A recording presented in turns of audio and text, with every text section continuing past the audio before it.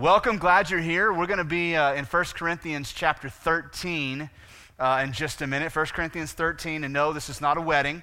I know that's typically the time we go to 1 Corinthians 13 to read those beautiful verses about love. That's where we'll be this morning. As you turn there, just a quick announcement for the men in the room. Sorry, ladies, you're not invited.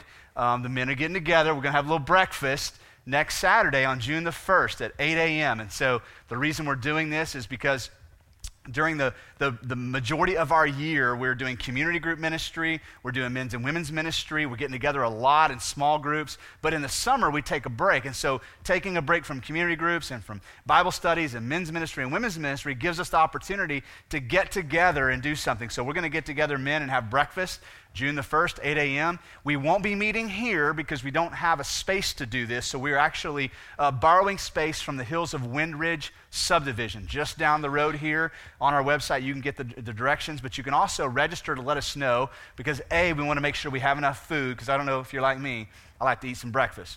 But B, we don't want to show up and have 32 pounds of bacon and one biscuit, okay? So we got to sign up to make sure we get the right food there, and so please go online and sign up for that, men. I would say this, if you're new here and you're a little bit apprehensive about showing up for something like this, let me just encourage you to take that step of getting out of your comfort zone, showing up for breakfast. I promise you, you will not regret it.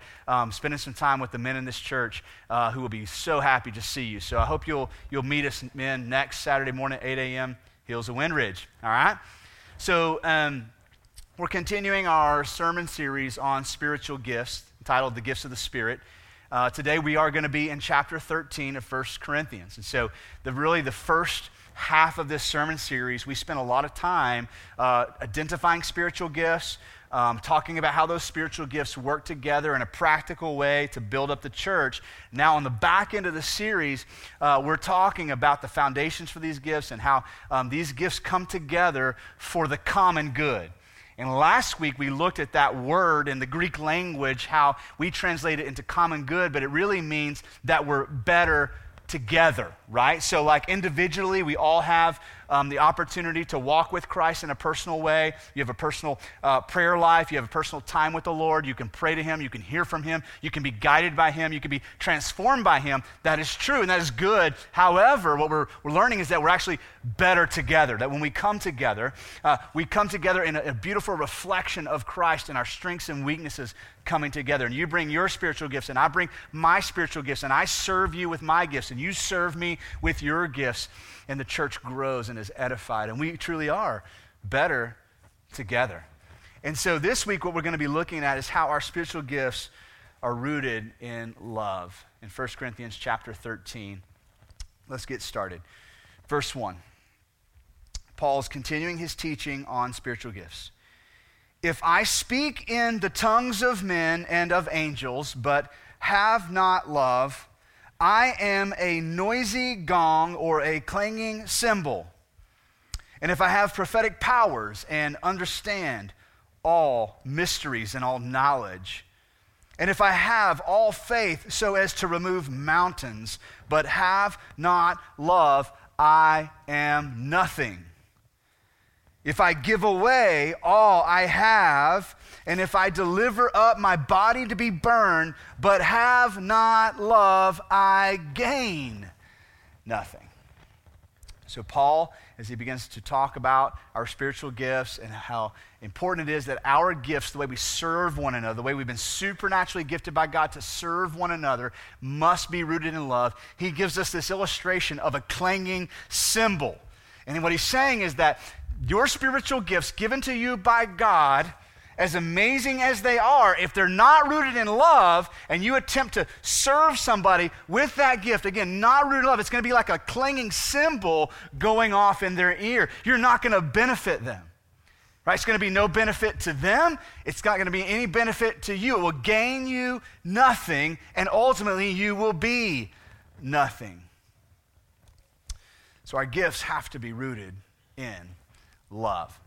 Now, it's so important in our day and time that we stop and talk about what we mean by the word love, right? Probably the most overused word in the English language and probably one of the most misunderstood words in the English language, in the way that we apply that to marriages, and the way we apply that to friendship, and to food, and to pets, and to hobbies, and to my job, and all the things that I love, right? We need some help here. What do we mean when we talk about our spiritual gifts being rooted in love? Is it the same kind of love I have for chocolate? Is it the same kind of love I have for my wife? What do we mean by love? And so Paul is going to now define love for us. Verse 4. Love is patient and kind. Love does not envy or boast. It is not arrogant or rude. It does not insist on its own way. It is not irritable or resentful. It does not rejoice at wrongdoing, but rejoices with the truth. Love bears all things, believes all things, hopes all things, and endures all things. Now, most of us have heard those verses spoken about in weddings, right? You go to a wedding, you hear love is patient, love is kind, and we apply it to marriages. Now, it is applicable to marriages, but in context, Paul isn't talking about marriage, is he? He's talking about the relationship between us as Christians, as church members. And that's where he's applying these verses. So last week we talked about all the parallels between the relationship between a husband and a wife and the relationship between members of the body of Christ. Right? How the same way that in a marriage we're in these deep, abiding covenant relationships with one another, so we are in the church, right? Not this easy come, easy go, if you make me mad, I'm out of here kind of mentality when it comes to church, right? Where we have the ripcord ready to pull it and pull the parachute and just bail the moment we get uncomfortable, or the moment that somebody rubs us the wrong way, or we don't like so-and-so, or the moment we get offended. So we talked about that last week, how our relationships with one another have been orchestrated by God, ordained by God, right? Knitted together by God. And so now here, these verses, while they do apply to marriage, he's specifically talking about our relationship to one another. So you hear all kinds of things about love, what love is and what love isn't. Some will say, well, love is not a feeling, which I agree with wholeheartedly. However, love is not void of feelings, okay? It's not void of emotion, but the Bible gets to define the emotion associated with real love. Because, see, we associate emotions like affection and attraction and romance. Those are the emotions we typically attach to the word love, right? I love you. I mean, I'm attracted to you. I feel all warm and fuzzy inside when I'm around you. That's what we mean. And Paul says, no, it's not void of emotion, but God defines the emotions. Here are the feelings that come with love. Love feels patient. Love feels kindness. Love feels humble. Love feels joyful when it finds truth. Love feels a deep sense of long suffering towards others. Love feels hopeful. So love is not void of emotion or feeling, but at the end of the day, what Paul is saying is that love is defined by what it does and doesn't do. It's not defined by emotions. It's defined by what it does and doesn't do. I don't know if you caught on to the pattern of the words here, but according to this definition of love, love is always pointed somewhere else other than itself, isn't it? Every one of those descriptions is about your relationship with someone else.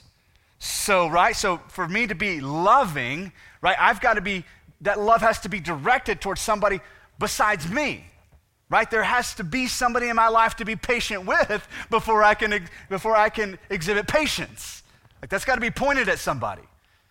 There's somebody that has to be in my life who needs kindness before I can love them in that way and be kind towards them. On all these descriptions, love is pointed somewhere. Now,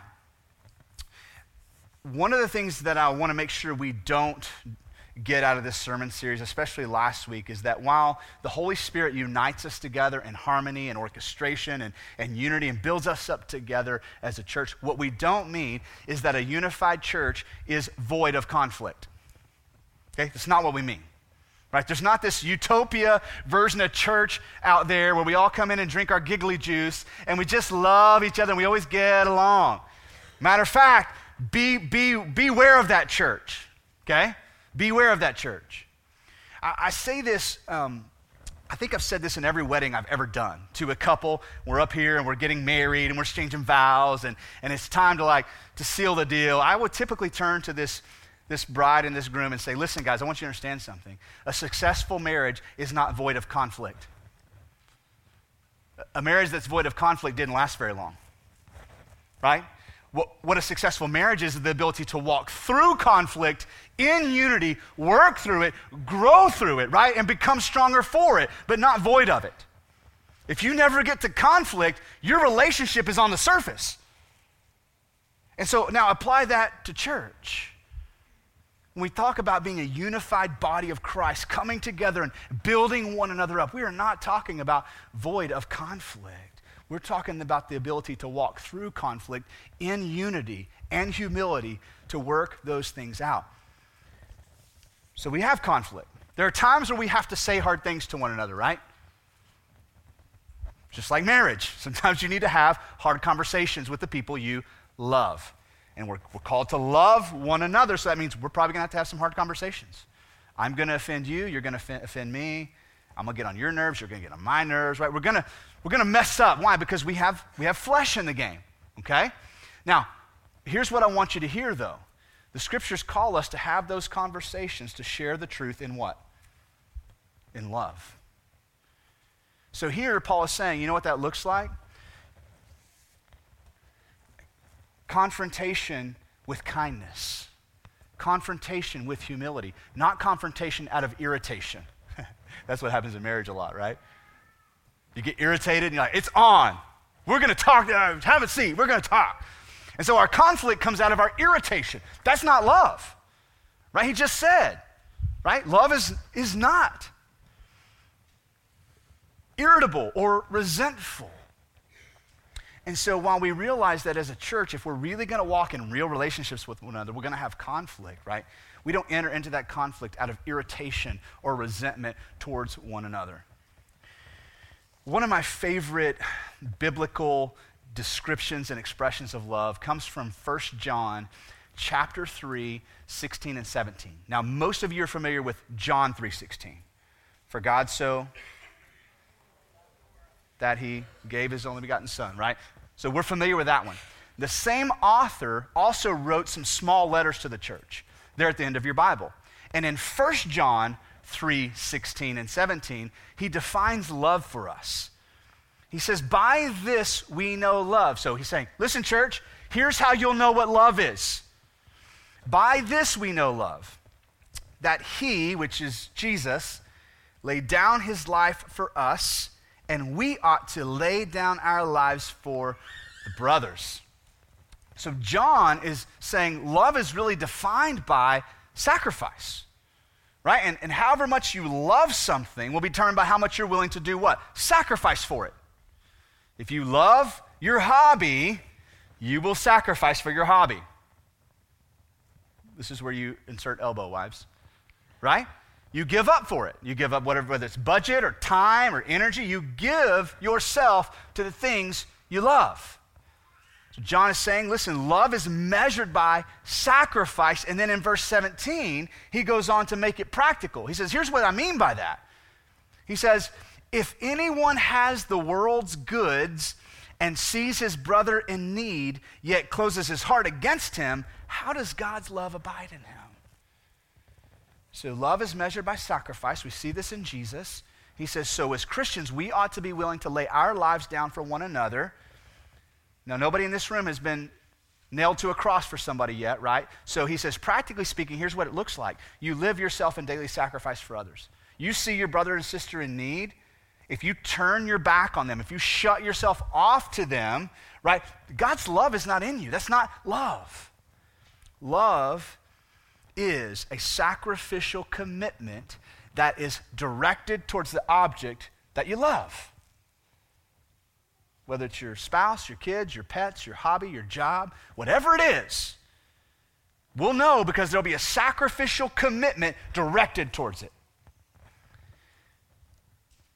Love is the sacrificial commitment that is directed towards the object of your love. Now let's insert self for a minute, because this is what gets in the way of the whole thing, loving self. Jesus talks about love when he's asked about the greatest commandments. So Jesus responds to this question by saying, here's the greatest commandment: love the Lord your God with all your heart, mind, soul, and strength. What is he saying? Right? Direct your self-sacrifice towards God. Make a self-sacrificial commitment towards God, everything that you are. But then he says, but the second's like it. What does he say? Love your neighbor as yourself. What is assumed in that statement? That we already love ourselves. He's not commanding you to love yourself. He's saying, listen, take that love you have for self and point it somewhere else. Start with God. Point it at God, right? And then after that, point it out towards your neighbors. And start loving God and loving neighbors the same way you love yourself. This is why Paul gives us the list of things that we can't even begin to fulfill until we start loving somebody besides ourselves. We need somebody to be patient with, to be kind towards. Now Paul's going to go on and continue writing about love in verse 8. Again, this is in the context of spiritual gifts. Verse 8, first three words. Let's do this together. This will be fun. Say this with me. Love never ends. Really good start, but let's try it one more time. Love never ends. Okay. Don't come up to me and say, you know what, I just fell out of love. I don't love him anymore. I don't love her anymore. Because here's what I'll say in kindness. In kindness, right? I'll say, listen, I believe you that you don't feel emotionally about him or her like you used to. I believe you. But I don't believe that you've fallen out of love. Because why? Because love never ends. Love isn't something we fall into and out of. Right? Those emotions come and go. The romance comes and goes. The attraction comes and goes and sometimes never comes back. But love doesn't come and go. Real love stays. It endures, is what Paul says. And here he says, listen, church, love never ends. Love never ends. As for prophecies, they will pass away. As for tongues, they will cease. As for knowledge, it will pass away. For we know in part and we prophesy in part. But when the perfect comes, the partial will pass away. Then he gives us an illustration. He says, when I was a child, I spoke like a child, I thought like a child, I reasoned like a child. But when I became a man, I gave up childish ways. For now we see in a mirror dimly, but then, speaking about the future, then face to face. Now I know in part, but then I shall know fully, even as I have been fully known. So now, faith, hope, and love abide, these three, but the greatest is what? Love. The greatest is love. Why is the greatest love? Well, think about it. In eternity, you won't need faith or hope anymore, will you? Right? Everything that you'd hoped for will be there. Everything that you had faith in will be there, but love will remain. Now, in this last section in 1 Corinthians 13, Paul says two really important things. The first thing he says is your spiritual gifts are temporary. Okay? So your spiritual gifts are temporary. They're here for you to serve the church while you're here on earth in this life. You're not taking those bad boys to heaven. Right? So your spiritual gift of prophecy, not needed in eternity. Your spiritual gift of teaching, not needed in eternity. There's going to be a better teacher there, by the way. Your spiritual gift of hospitality, as amazing and fabulous as it is, and I believe people are gifted with hospitality. in a way that when they exercise that hospitality, it leads people to Jesus. Listen, we won't need your hospitality in heaven. The angels will take care of that, right? So our spiritual gifts are temporary. They're about this life. They're about God arranging us in the church so we can serve one another and build one another up. But our spiritual gifts are not eternal. Now, why is he pointing that out? Because what does he contrasts that with love, which is eternal. Did you catch that? Spiritual gifts are not eternal. Love is. Why is that important? Here's why that matters. Whatever is temporary must submit itself to that which is eternal. My gifts that I use to serve you and your gifts that you use to serve me, as I said earlier, will not be needed in eternity, but we need each other in eternity. You with me? Our gifts won't be there, but our relationship will. Because we're walking in this covenant relationship with one another, secured by Christ, right? And so what Paul is saying is, listen, these gifts are given to you as a tool to serve one another, but what really matters is the relationship underneath. That's what matters, not your gift. I'm so proud of you with your gift of hospitality and teaching. That's awesome. Let me tell you what really matters, the way you love one another. The relationship that you have with one another. That's what those gifts are for. They're to serve one another. But not only are our gifts temporary, look at what he says, our spiritual gifts are also not perfect. Did you catch that? They're not perfect. They're partial, not fully realized. Why? Because, I'm going to say this as nice as I can, because you and I still have sin in the game. We still have flesh to battle through. We're still working out this process of not loving ourselves anymore.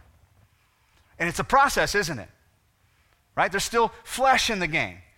And so Paul, he uses this illustration of when I was a child, I spoke like a child, I thought like a child, I reasoned like a child, but when I became a man, I gave up childish ways. The mistake to make with that illustration is to think that Paul is now saying that he's a spiritual man. He's not. He's actually saying we're all still spiritual children. We're not there yet. In the same way a boy will one day grow and become a man, right? So shall we in a spiritual sense, but we're all children. Well, why are we children, Paul? And he says it right there. Well, because right now we see in part. One day we'll see fully. One day we will see Jesus face to face, behold his glory, and everything will be changed. But right now, we behold the glory of Jesus like looking into a mirror dimly. Now think about that. Let me just help you wrap your mind around what he's saying. So for you as a human being to step into the presence of God and his majesty and his holiness and to behold his glory fully unveiled, there's only two options. One, strike down dead. Number two, you're made like him. Okay? Those are the only two options. Struck down dead, made perfectly holy like him. Now, I'm looking around the room, right? We have not fully beheld the glory of Christ yet. We've seen him in part. He's working on us, right? But because we have not fully been transformed into the image of Christ, we still have this sin struggle, and it's a wrestling match. It impacts our spiritual giftings with one another. How do you know where you still have sin in the game? This is going to be helpful. Maybe you want to take some notes here. I'm talking about you, and I don't even really know you. Here's how you will know where you still have sin in the game. I'm just going to read the Bible, okay?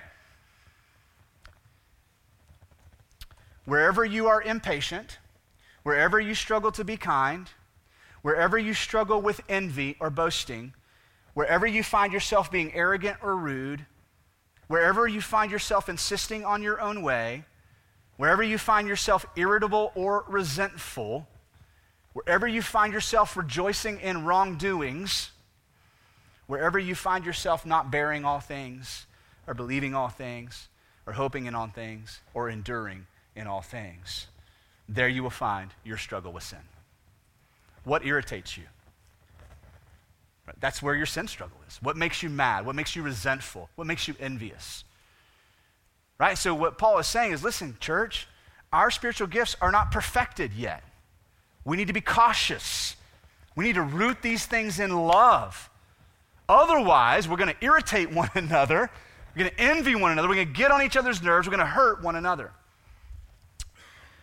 Show me a person in the church who loves themselves more than others, and I will show you a wake of destruction.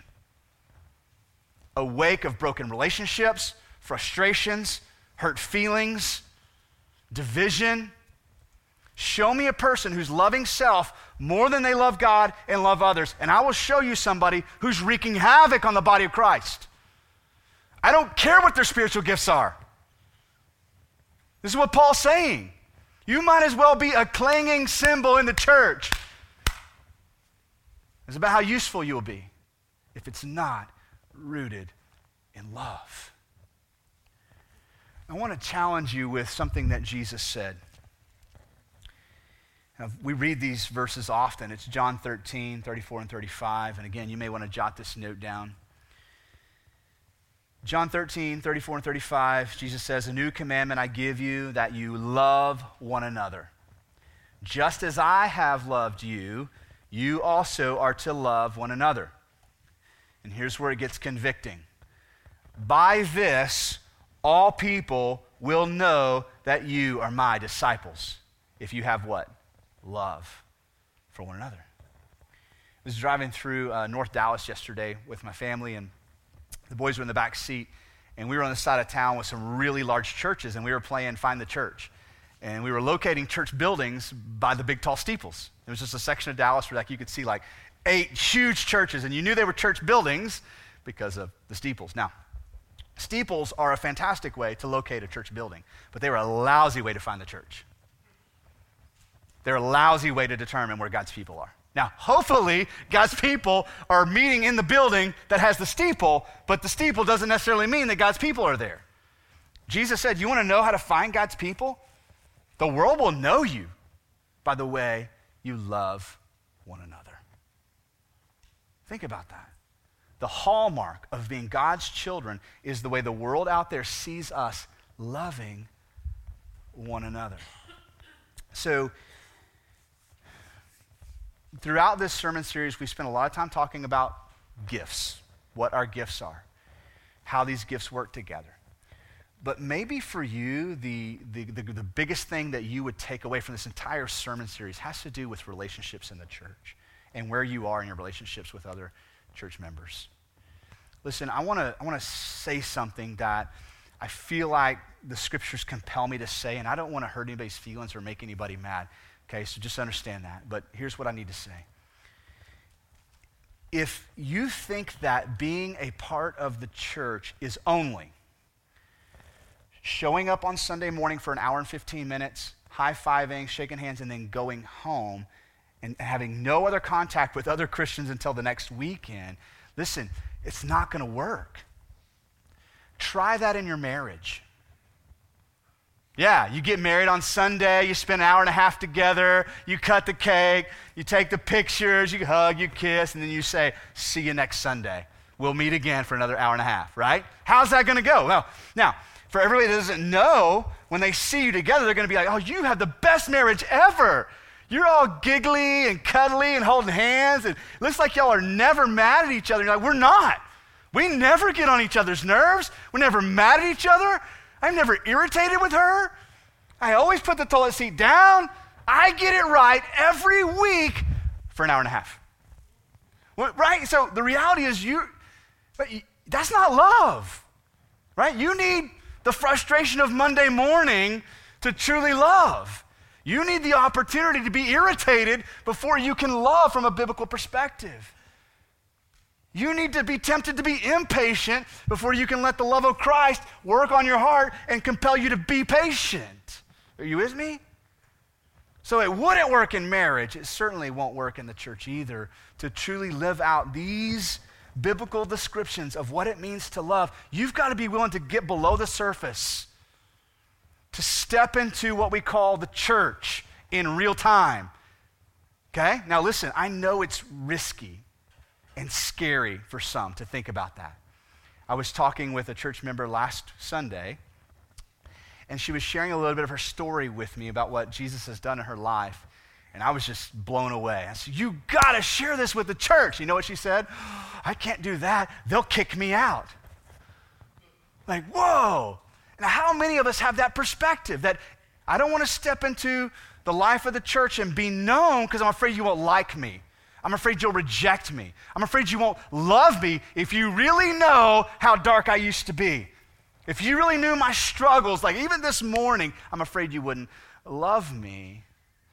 To which we go back to the Word of God that defines love for us. You can't be loved fully unless you are fully known. You hear me? You cannot love fully or be loved fully unless you are fully known.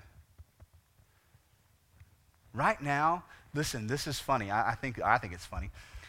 There are things about me that irritate you, but you don't know what they are because we don't spend enough time together. I'm telling you, there are things about you that get on my nerves. I just don't know what they are, right? Because we don't spend enough time together. But this kind of description of biblical community means we're walking together, life on life, living life together in such a way where you get to find out what it is about me that irritates you. But remember, love never ends. It endures all things, right? So you don't bail. You bring it to me. You say, Jason, that's really irritating when you do that. And I say, you know what? You're right. I'm going to work on not doing that anymore because I love you. And we have hard conversations. We work through hard stuff together. I want to end with these questions straight out of what we just read. And I want to encourage you to just take some relational inventory right now, okay? When I talk about relationships, I'm talking about relationships in your immediate family. If you're married, I mean in your marriage. If you're a parent, I mean relationships with your children. I also mean your other relationships with brothers and sisters in Christ. So let's just take some relational inventory right now. So love is patient and kind. So I want you to ask yourself this. Have I been walking in patience and kindness towards other members of the church? Love does not envy or boast. Have I been walking in humility towards other members of the church? Love is not arrogant or rude. Have I been harboring arrogance towards other members of the church? In other words, thinking more of myself than I should. Love does not insist on its own way. Have you been holding on to the idol of being right towards other members of the church? Maybe in your own household. Love is not irritable or resentful. Have you been harboring any resentment towards any other Christians? Love is not resentful. Have you been harboring any resentment? Have you been holding on to any irritation? Are you irritated with anybody right now in the church? It's becoming really practical, isn't it? It's a lot easier just to wear a t-shirt that says, I love Jesus and I love my neighbor. This is hard work. It doesn't rejoice in wrongdoing, but rejoices in the truth. Are you more focused on others' wrongdoings, their failures, their weaknesses, rather than looking at what Jesus is doing in their life, the transformation that's happening, the good things? In other words, are you holding hypercritical perspectives towards people, or are you seeing the good that God's doing?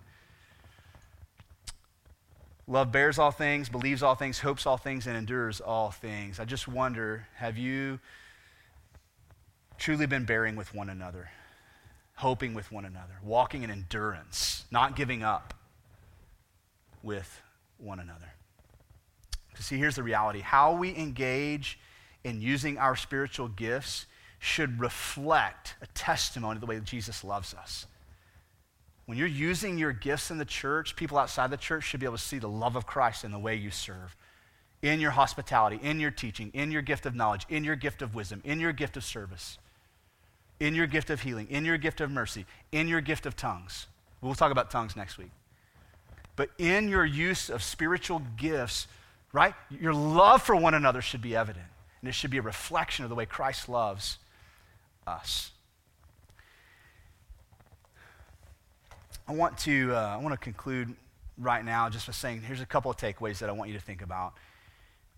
First of all, if you're new to the church and you're like, I kind of still feel like I'm on the outside looking in, I don't know how to get involved, or maybe you're nervous or apprehensive about that, maybe for you today is to take that step of faith and go, oh, here goes nothing. I'm gonna pull back the facade and let people get to know me. I'm gonna go to that men's breakfast. That might be a big step for you, right? I'm gonna go to this women's conference. I'm gonna go to this Bible study. I'm gonna take a step and let people get to know me. Hey, it's a big deal. It's a huge deal.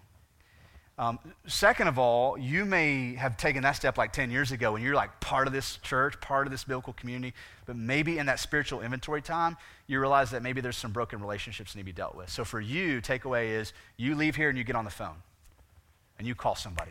Hey, can we have lunch this week? Can we have coffee this week? Can we meet together? I just need to share my heart with you.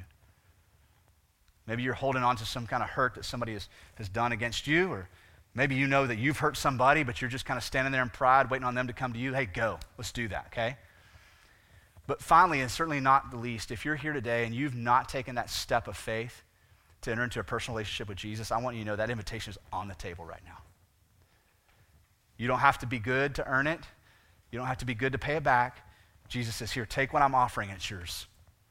You want forgiveness for your sins? Here it is. Just believe in me. If you believe in me, it's yours. Done. You want eternity with me? Done. Take a step of faith to trust in Jesus. If that's you, I'm going to pray in a minute that you'll make that decision today. We've got some baptisms coming up. Super excited about that. And then after that, we're going to sing. And when we do, I'm going to encourage you to grab one of our prayer partners. Say, listen, will you talk to me more about becoming a Christian today? So however God's spoken to you, I'm just going to pray. God will give you the courage and faith to act on it. And then we're going to transition to a time of baptism. So let's pray together. Father, thank you for this very convicting message today from 1 Corinthians 13. God, it is not a lighthearted thing to think about love measured in sacrifice. And God, there truly has never been a greater expression of love than what Jesus did for us, God. And we do not take that lightly.